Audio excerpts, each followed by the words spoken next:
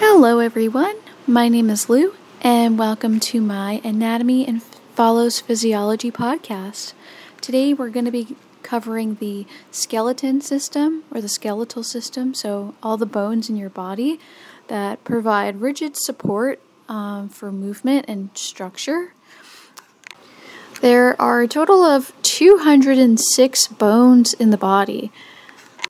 And your skeletal system is divided into two main parts, your axial skeleton and your appendicular skeleton. The axial skeleton contains 80 bones and consists of the skull and its associated bones, such as the auditory ossicles and the hyoid bone in the neck, the thoracic cage, and the vertebral column. The appendicular skeleton is composed of 126 bones, and it's made up of the pectoral girdles, including the clavicle and the scapula, the upper limbs, including the humerus, radius, ulna, carpal bones, metacarpals, phalanges, the pelvic girdle, and the lower limbs. So with all of this being said, this basically means that there is a lot to cover about the human body in terms of just the skeleton alone. So we're going to break it up into portions, starting with the axial skeleton, and we're going to break it down into the three main parts for the axial skeleton, which will be the skull and the associated bones. Then we'll move on to the thoracic cage, and then after that we'll do the vertebral column. And that'll wrap up the axial skeleton, and then we'll move on to the appendicular skeleton in the next episode. So without further ado, let's get started. So the adult skull contains 22 bones, 8 that form the cranium, and 14 that are associated with the face. The cranium consists of, we'll go from anterior to posterior. So the frontal bone, which is most interior, that's basically your forehead. Your parietal bone, which is basically the bone on top of your head. Your temporal bone, that's kind of the bone that's around your ears. And your occipital bone, that's the bone that's kind of on the back of your head, underneath, at the bottom, posterior. And we have a few more that make up the cranium. There's some unique bones that you might not have heard of called the ethmoid bone, which is more anterior to the sphenoid bone. The sphenoid bone is located right next to the temporal bone, in between the temporal and the frontal bone. It also slightly connects to the parietal bone as well. And we're going to go in depth about the ethmoid and sphenoid bone. I really encourage you to look at a picture that labels these structures, because it will be helpful for you to understand this while listening to this podcast. This chapter, this unit about the human skeleton is very visual. So if you don't look on with some visual aids, you will be at a disadvantage. So I strongly encourage you, before you continue this podcast, please look up some visual images of these structures that we will be discussing, so you have a better understanding of what we're going to be covering today. Next up, now that we finished the cranium, we're going to cover the face, which has 14 bones. And we're going to start from the bottom and work our way up. So your jaw bone is made up of the mandible. And then right above that is the maxilla. And your cheekbones are called the zygomatic bone. And there's a process with the zygomatic bone, but we'll get into that in a minute. There's a bone that's kind of inside your nose toward the bottom. It's underneath the perpendicular plate, and it's called the vomer.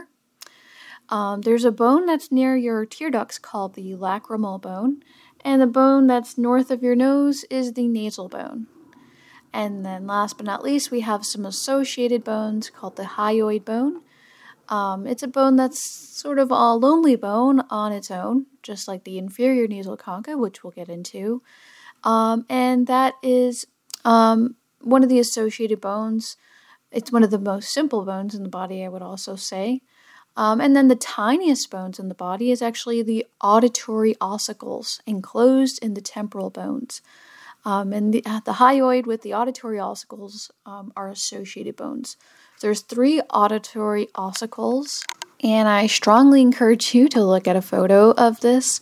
They are in your ear, and they are connected together, but they are 3 separate bones, and they make up the tiniest bones in your body. So one is called the malleus, and the next one is called the incus, and the next one is called the stapes, which kind of looks like a stirrup. If you were ever to get up on a horse and you put your shoe in the stirrup, it looks sort of like that. And maybe a mnemonic to memorize that is that horses are in the staple, so stapes, for the one that's shaped like a stirrup.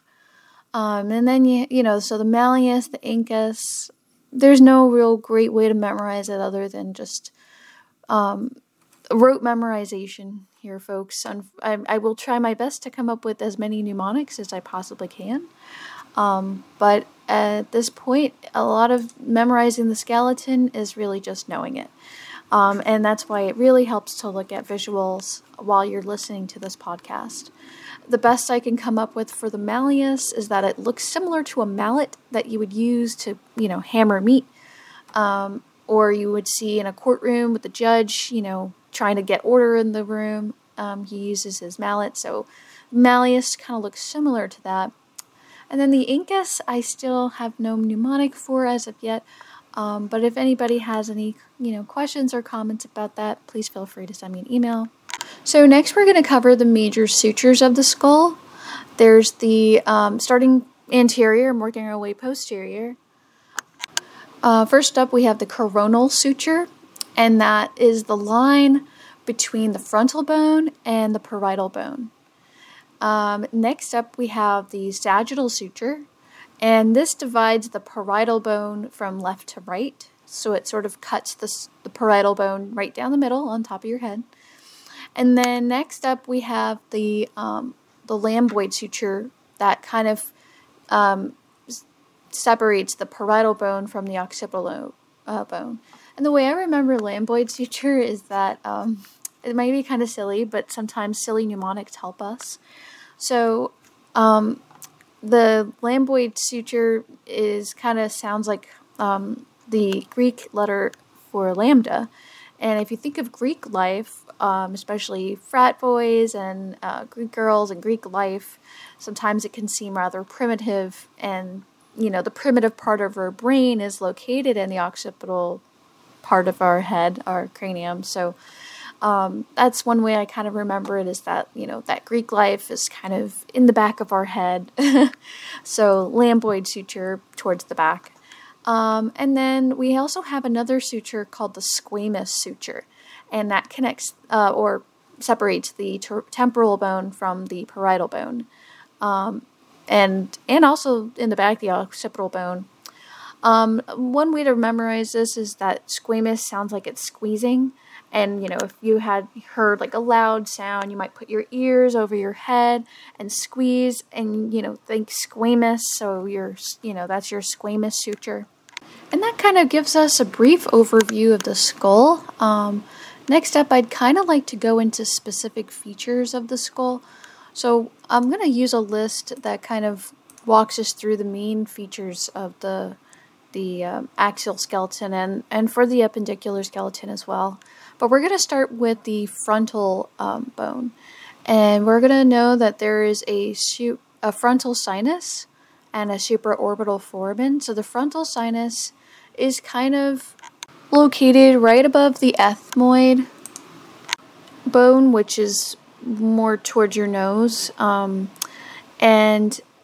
it's basically the sinus that's kind of right in between your eyebrows, right behind that space right there. And then there's the supraorbital foramen, which is a hole in the frontal bone. It's located right on top of your eyebrow area. So right underneath your eyebrows, there's actually a little hole that just kind of makes the crest of your orbital sockets. And That's called the supraorbital foramen. Supra meaning above, orbital, your eye socket, foramen meaning hole. Next up, we have the zygomatic process of the frontal bone. And I did mention this a little bit briefly before, but when you go to the zygomatic bone, which is your cheekbone, there's two main processes that are associated with it, and they depend on directionality. So if you're going from your temporal bone to your zygomatic bone, then that would be called the zygomatic process of the temporal bone. Or sometimes it might be also called the temporal process of the zygomatic bone, just depending on which direction you're going. For our sake, we're going to do the frontal bone. So the zygomatic bone connects with the temporal bone, but it also more superiorly connects with the frontal bone. And that would be called the frontal process of the zygomatic bone, or the zygomatic process of the frontal bone, depending on which direction you're going. Alright, so that pretty much sums up the frontal bone structures that we need to know. We covered the parietal, knowing that there's two portions to it that's split down the middle by the sagittal suture. We covered the zygomatic bone, noting its two processes, and that there's two cheekbones, so there's two zygomatic bones. Next, we'll go into the occipital bone and its three features. The first is the foramen magnum. And that's essentially the big hole that's in the bottom of your skeleton that allows the spinal cord to kind of connect with the head. And it's the biggest hole in the body. It's also the biggest hole in the head, because there are several cranial foramen that we will be discussing, but this is the biggest one, so you can't miss it. And right above the foramen magnum is the occipital condyles. So right around that hole, you'll see these sort of structures protruding out of the hole, and that's called the occipital condyles. Just north of the foramen magnum is another hole called the jugular foramen, and that is where your jugular kind of goes through, and that allows for your arteries to have a passageway. There's another cranial foramen right after that, and that's called the carotid canal, or the carotid foramen. That's where your carotid artery passes through.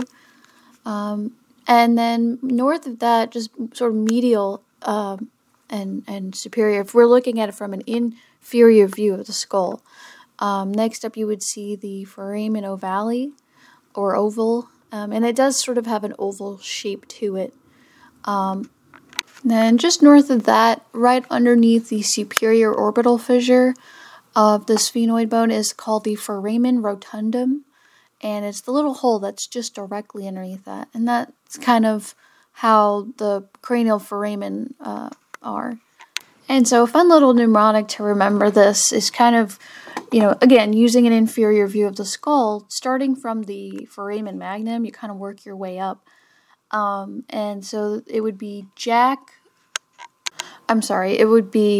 Max jumps on rocks. Magnum, foramen, ovale, and I'm really messing this up. Okay, starting from the top, we would have Max jumps on rocks. So it would be foramen magnum, jugular foramen, foramen ovale, and the foramen rotundum. And again, please see a visual for this. So that kind of covers the foramen of the cranium that's associated with the inferior view.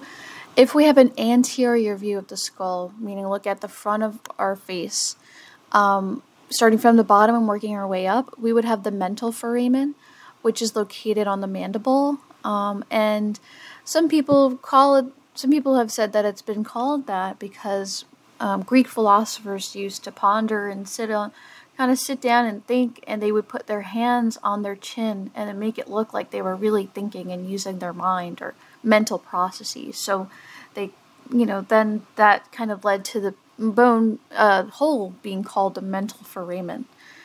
And then north of that, there's a hole on the maxilla called the infraorbital foramen.